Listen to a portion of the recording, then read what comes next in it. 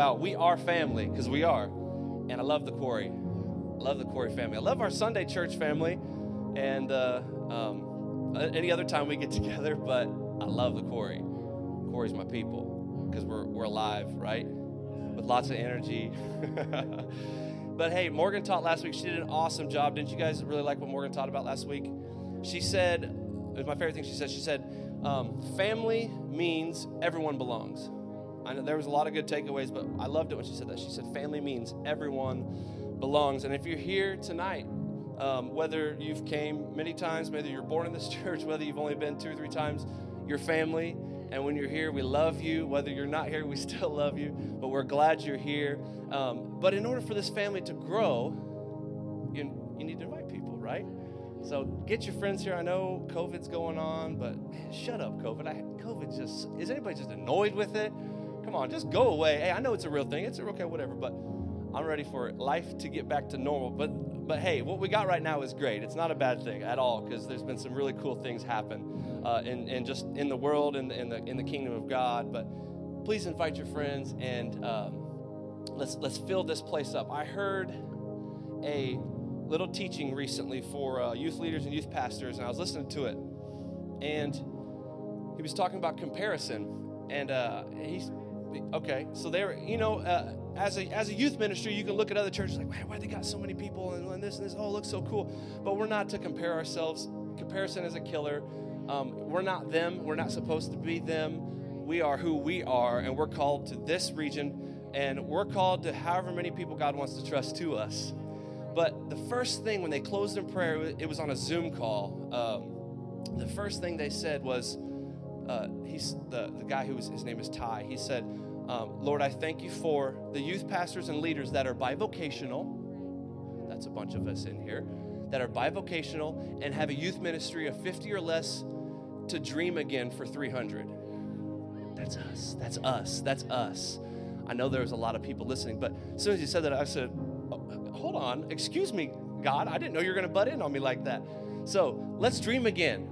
Yeah? Let's fill this place up full of people. Who cares if COVID's going on? People are hungry. They've been at home way too long, isolated, and they are hungry for family. God put us in a family. Everyone desires a family. So tonight we're talking about forgiveness, and everybody jumped and cheered and shouted because they're like, I love forgiving people. Sweet. Okay, maybe we don't know. Maybe I don't need to preach this. It sounds like everybody's already walking in it. I'm going to jump into my points right away. I have 3 points tonight. Ready for number 1? See, you're responding. That's good. Number 1, in this family, we forgive.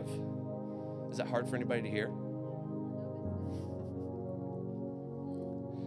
In this family, we forgive. In this family, we love first. We protect first. We speak well of someone first, but we also forgive first. We're talking about who do we want the quarry to be? Who do we want to be as Christians, as this family that we're, trying to invite people in to? We want to be a family that forgives. I know we're not doing anything on the screen tonight, so I'm going to read this passage. It's kind of long, but it's a really good story. Morgan, I think, read one last week, but I thought the story was, I think you read one last week, and it was super good. And so it's like, I don't get bored when somebody reads like a good long story out of the Bible, so please don't get bored. So I'm going to read Matthew 18:23 through 35 out of the Passion Translation. So Jesus had 12 disciples, and a lot of times they'd ask him questions. Sometimes they were really profound. Sometimes they were just like, really? Like, did you have to ask that? But a lot of times when I'm reading the Bible and I hear them ask questions, I hear these voices in my head. Sorry, not demons, but I hear voices in my head of how they would sound like, and I always just kind of crack up to myself. So let's start reading here. It says, this is Matthew 18:23 through 35. Later, Peter approached Jesus and said, Hey, Jesus, how many times do I have to forgive my fellow believer who keeps offending me? 7 times? Is that a pretty good impression? And Jesus answered and said, not 7 times, Peter, but 70 times, 7 times. All right, who's good at math? All right, what is that? Okay, I knew it, but I just want to check. 490. And I just wanted to, spell check myself on that just to be sure. He said, not 7 times, Peter, but 70 times, 7 times. So Peter was trying to kind of ask a question because he probably was kind of ticked at one of the other disciples, like, hey, God, he's already like, he's already got at me like 10 times already. Like, how many times do I have to, because he was trying to like say, I don't have to forgive you anymore. But Jesus, of course, busted him out. Like, actually, I can see right around your question. Basically, the 490, it's basically unlimited forgiveness. He just threw that number out there to make it big. Let's keep reading. It says, the lessons of forgiveness in heaven's kingdom realm can be illustrated like this. I'm going to read this story. This is good. I like this. There once was a king who had servants who borrowed money from the royal treasury. He decided to settle accounts with each of them. As he began the process, it came to his attention that one of his servants owed him $1 billion.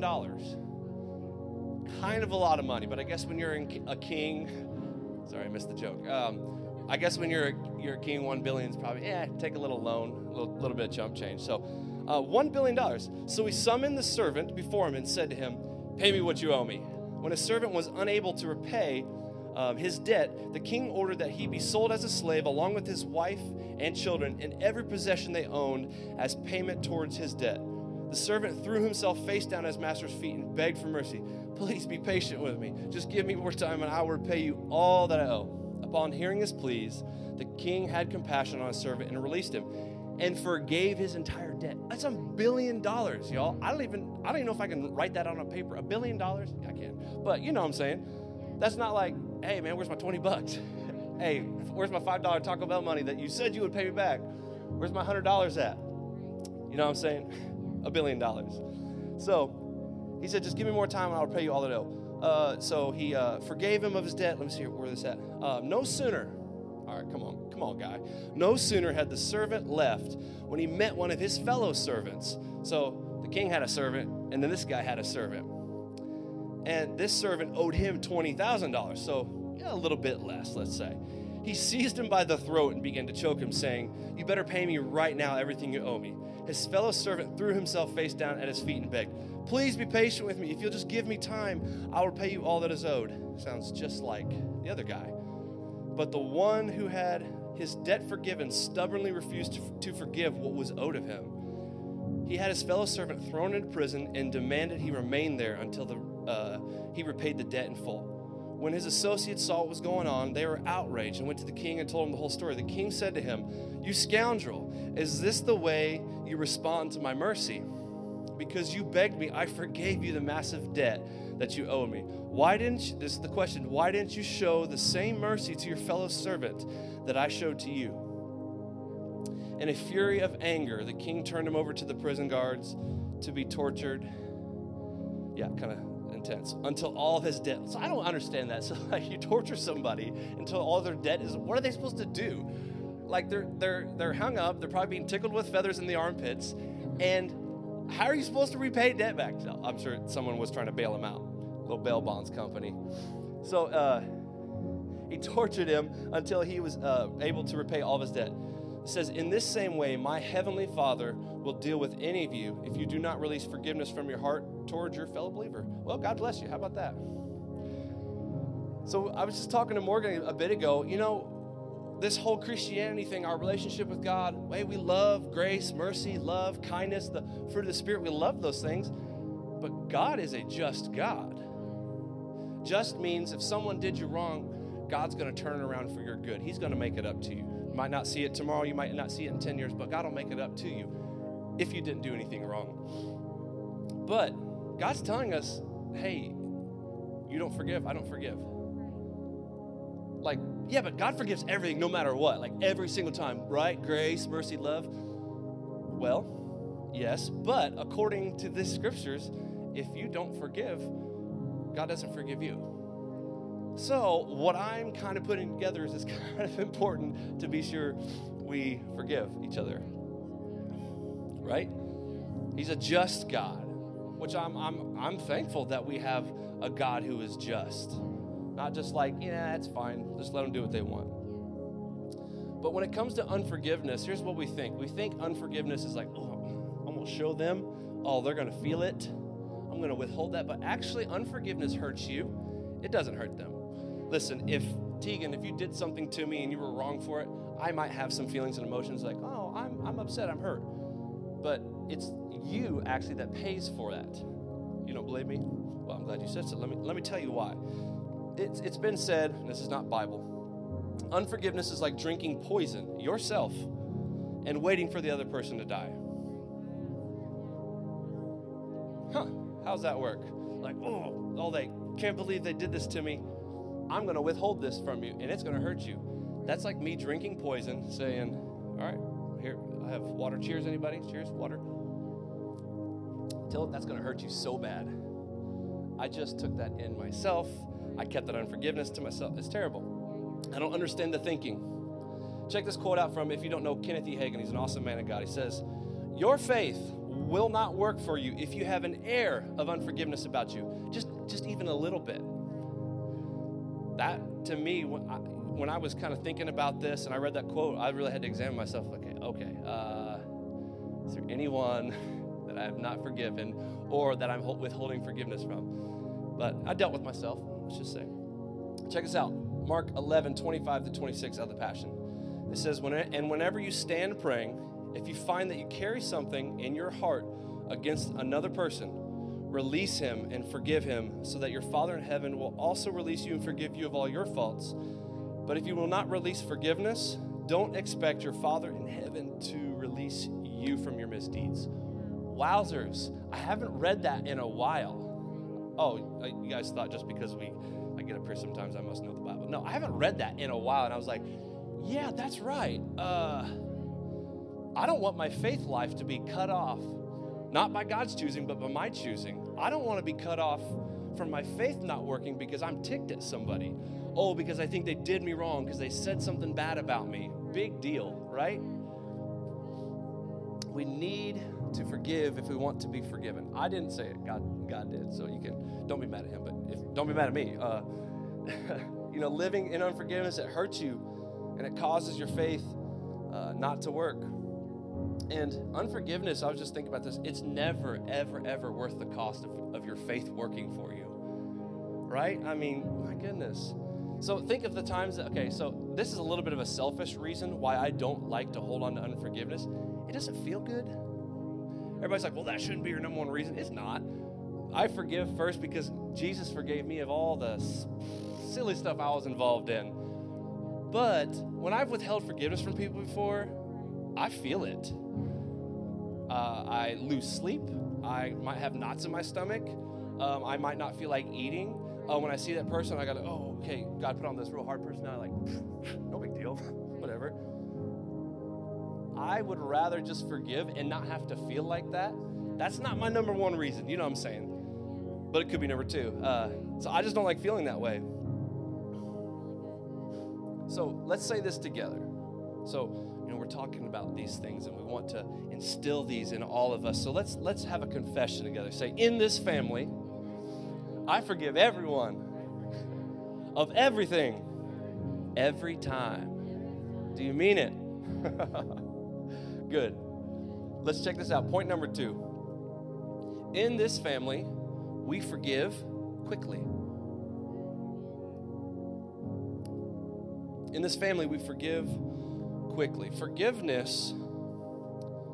Now, I have the personality type where I kind of let things just roll off my back like, water off a duck's back. That can be good, that can be bad, it depends. I'm glad God made people with all personality types. We need people that are the strong, like, no, it's this way and it has to be this way. And then we need people who are a little more relaxed, and we need the people in the middle. That's good. But I have other things I have faults, let's just say, but I'm pretty quick to forgive. That's not something that's been real hard for me because I realize all the stuff that I've done in my life. And even after I've been saved, oh yeah, wow, after you've been saved, you still mess up? Yep. God has forgiven me of all those things. And it's not like, hey, Amzi, you know that thing you did? I'll talk to you about it in about 2 weeks, and I'm going to let you suffer thinking about it, and we'll talk later. No. You just go to God and ask for forgiveness. He says, I love you, I forgive you. Let's pick up where you left off, and let's keep going. Forgiveness is quick. It's not a long, drawn-out process. It's swift. Check this out. John 6:37 out of the Passion Translation. And I really hope you guys are taking notes tonight. The more electronically advanced we get, let's never get too far away from actually writing things down and going back over and looking at them. If you have a device you're using tonight, type these into a note or or however you do it. I like to, if I don't have my paper Bible with me, I like to keep my phone and just type in notes, and I look back at that stuff and categorize it and all that kind of stuff. So, John 6:37, Passion Translation. But everyone my Father has given to me, they will come. And all who come to me, I will embrace, and I will never turn them away. Does that sound like, hey, work your way to me? Be good enough to get to me? Does that sound like, hey, I know you screwed up, but I'm going to let you suffer for about a month, and then you can come talk? No. He says, I will embrace them, and I'll never turn them away. That's right away. That's instantly. So on that verse, I want to tell you a story I was thinking about. I don't like to name names. Don't worry. It's nobody in this church, nobody in my family. I titled this story, The Story of Two Brothers. So for my job as a painter, I go to a certain store just about every day to pick up supplies. And there's these two brothers. They're much older than me. They have, it's like the Hatfield and McCoys kind of a thing. You heard of that? It's just basically two families that really hated each other, probably from Kentucky. Just kidding. Well, actually, they are, I think. I actually knew a Hatfield. I was in the Army, and he was a direct descendant of the Hatfield. So, anyway, nobody cares. Story of two brothers. So I go in this paint store, and there's these two fellas. Well, hold on. Actually, they're never in the store together, ever. I mean, if that happened, it would be like a nuclear bomb went off in the building. So, first of all, I go in, and I'm just some new guy, and I start hearing this complaining over in the corner. I'm like, what is that? Closer I get, he's complaining about this guy who's kind of, okay, so it's his brother. So, both these guys, I say quotation, they're Christians, and they hate each other. They hate each other so much over something that I still don't know what happened, and I don't care to know because it's stupid. One will actually sit in the parking lot in his truck if the other was in the store, and he's, well, I ain't going in until he's done. Now, don't go out trying to listen for that voice somewhere because you might find him. I'm not trying to name names, but sometimes the one who makes it there first will sit there even longer and just chat and get a second cup of coffee. So his brother out in the parking lot has to sit there and wait longer because they're that mad. Now, one of them, they both own their own business. One of them's more successful than the other, but one of them's actually a preacher, part-time preacher, and he actually has forgiven and has actually said some nice things. But there's that one that just, we're talking about forgiving quickly. This is something that's been going on. The story of two brothers. It's been going on for a number of years. So mad that he said, I'm going to quit buying stuff from here if you keep selling to my brother. I mean, come on, like, petty. Sorry, I just had to say it. And here's the thing. I've heard people say, and I'm kind of getting away from that story now. I've heard people say, oh, I forgive him. But why is that every time maybe you walk up into a group, that person's talking about that person? Why is it every time you bring up that name of that person, they just, all of a sudden they get their feathers all ruffled, right? I've been there. I've been that guy. I had somebody I dealt with forgiveness for a while, for about 3 years. And every time that person's name got brought up, I'd get really mad. And then one night, Dr. Jacobs and his sons were here, and they had a prayer to forgive certain people, and I actually went up and just gave that to God. Now, sometimes when you walk out unforgiveness for a long time, it takes a little bit to walk out in forgiveness. You know what I'm saying? So I was walking for 3 years. I was mad at this person. This person told me, I don't want to see you. I don't want to hear from you. I don't want to talk to you. Well, I held on to that because we know that our words are cutting. Our words are powerful. Words hold weight. It's not just something flippant you say. It's like, no big deal. No, words are important to each other. So, guys, be kind. So it took me, I was over here so long dealing with that in unforgiveness that when I decided to forgive, I made that decision, but then it took me a little while, I would say a few months, to walk that forgiveness out. So next time someone said, hey, how's so-and-so? I didn't say, you know what, and get all upset about it. To the point to where now I have compassion on that person. I love that person. When someone mentions that person, I say, man, I really hope that person's doing okay. I don't have any contact with them, but, it's changed for me. So when you've walked in something for so long, it might take some time to walk out of that. God can do instant things. God can deliver you instantly. I've been delivered of things instantly before, but there's other things. Because I put my choices for so long on one certain thing, I had to take a little while I forgive. Oh, I'm so ticked. I forgive. It took me a little while to walk it out. Does that make sense? Have you ever been there before? You know what I'm saying? I have another really good story. This is about someone in the room right now. Hey, Bruce, would you raise your hand real quick? Everybody knows Bruce Cook? This one time. Okay, so we're talking about forgiving quickly, right? In this family, we forgive quickly. So, I'll just do a little disclaimer. Me and Pap, we love each other. This is Pap, Bruce. We love each other. We're really good friends. I don't think about that thing he did to me too much anymore. No. So one time, right before worship, so it wasn't funny when it happened. I was ticked when it happened. Now it's hilarious. So we were just right back here in these double doors. We're about to come out for Corey worship. Oh, we're getting so spiritual. About to come out here and we're praying, and we're about to come out here and just lift our hands to Jesus. Say, everybody, just let peace and joy. And we're in a circle, and all right, guys, and here's Bruce. He said, all right, guys, well, we're about to go out. We're doing this song and this song and this song. Oh, wait, guys, don't forget we have a practice coming up in a few weeks. And I raised my hand. Hey, actually, I can't make it to that. And he just freezes and kind of looks at me, and he says, right in front of like 10 people, he says, well, it sounds like you need to learn to sense what is vital. This man, Bruce, come on now. And I froze. I said, all right. Pastor Jordan was right there with us. This is before he was Pastor Jordan. He was youth Pastor Jordan. I think he was playing guitar with us that night. And I was just like, okay. I think he just patted me on the back. And we walked out here for worship, and I was just like, you got to be kidding me. Like, seriously, I was supposed to go lead these songs and pretend I'm happy to be in God's presence.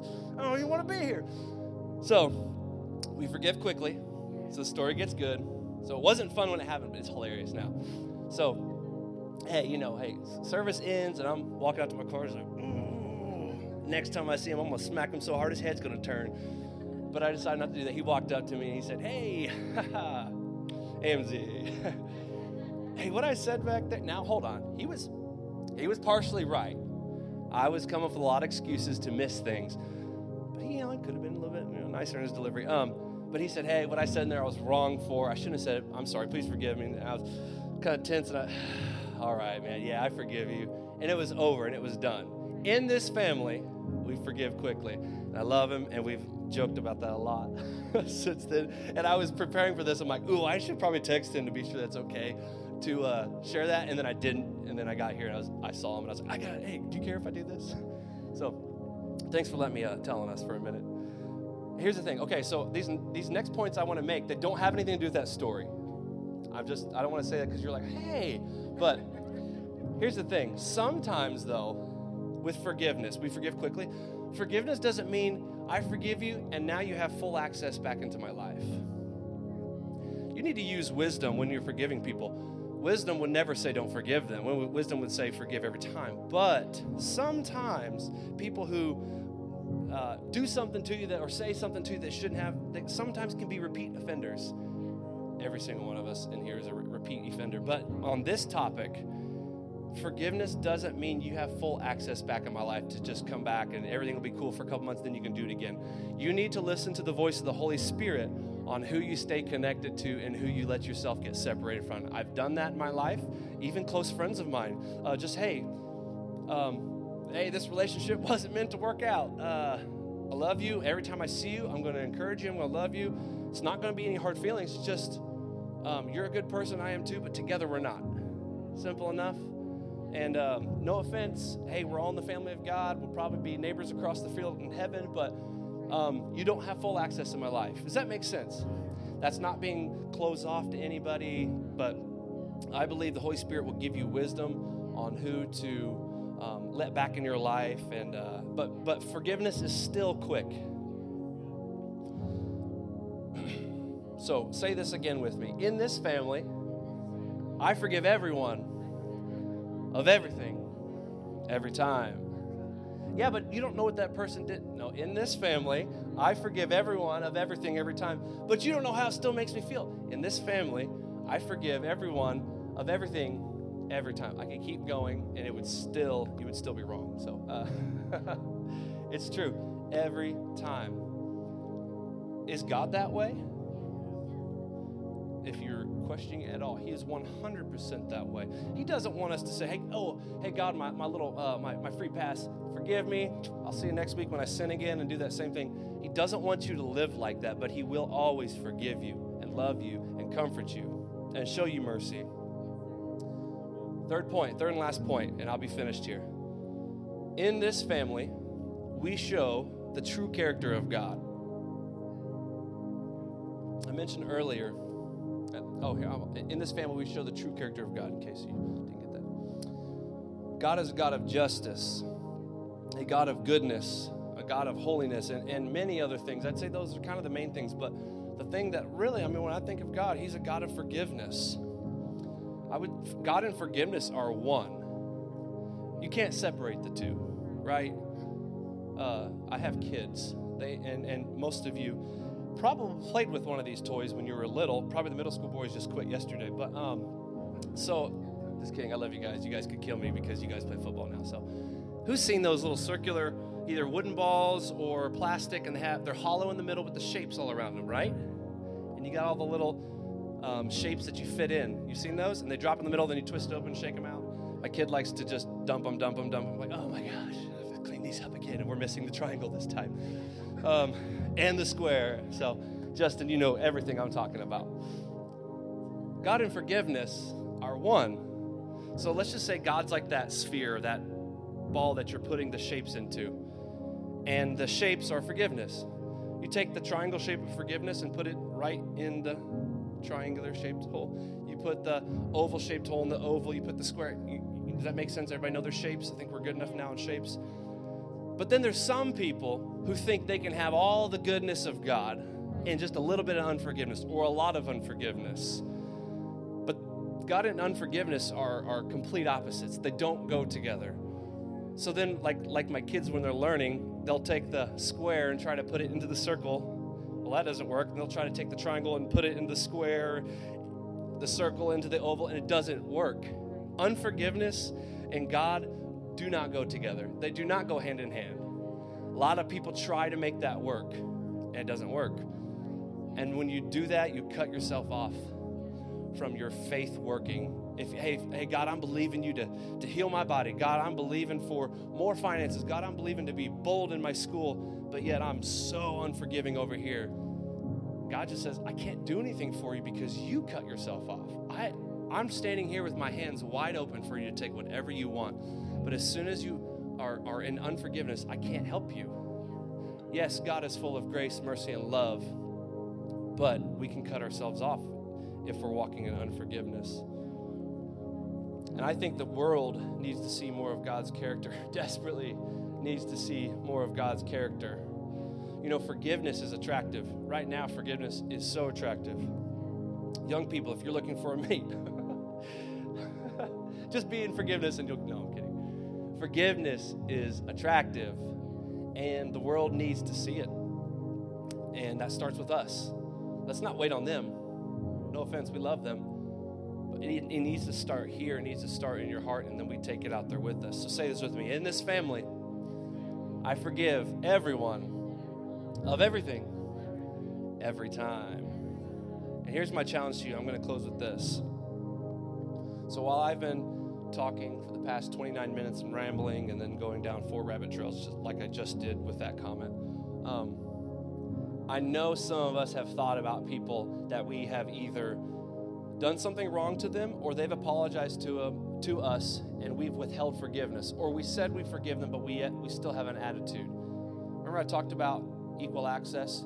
You can forgive somebody and say, hey, I'm going to keep my distance, but then still love them and treat them normal without saying, I forgive you, but then every time you see them, they're real standoffish, like, I'm good.